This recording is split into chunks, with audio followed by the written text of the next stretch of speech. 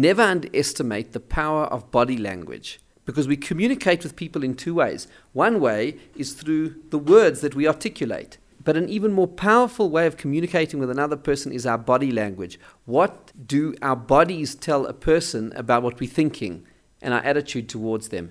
And our Mishnah is teaching us the power of body language specifically related to the face.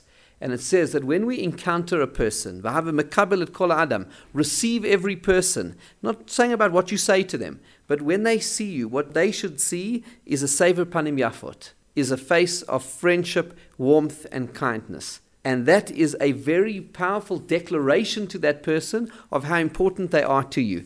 There are three elements in the Mishnah. Rav Avigdor Miller points out that the three words which make up the requirement in our Mishnah are sever, panim, and yafot.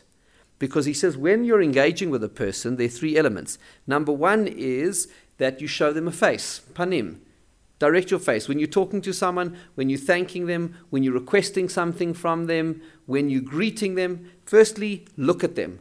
Direct your face towards them. That's number one. The second element is to have an expression on one's face. It's no good to look at a person and try to communicate with them with absolutely no expression on the face. That conveys a message of coldness, of detachment, of disinterest in the other person.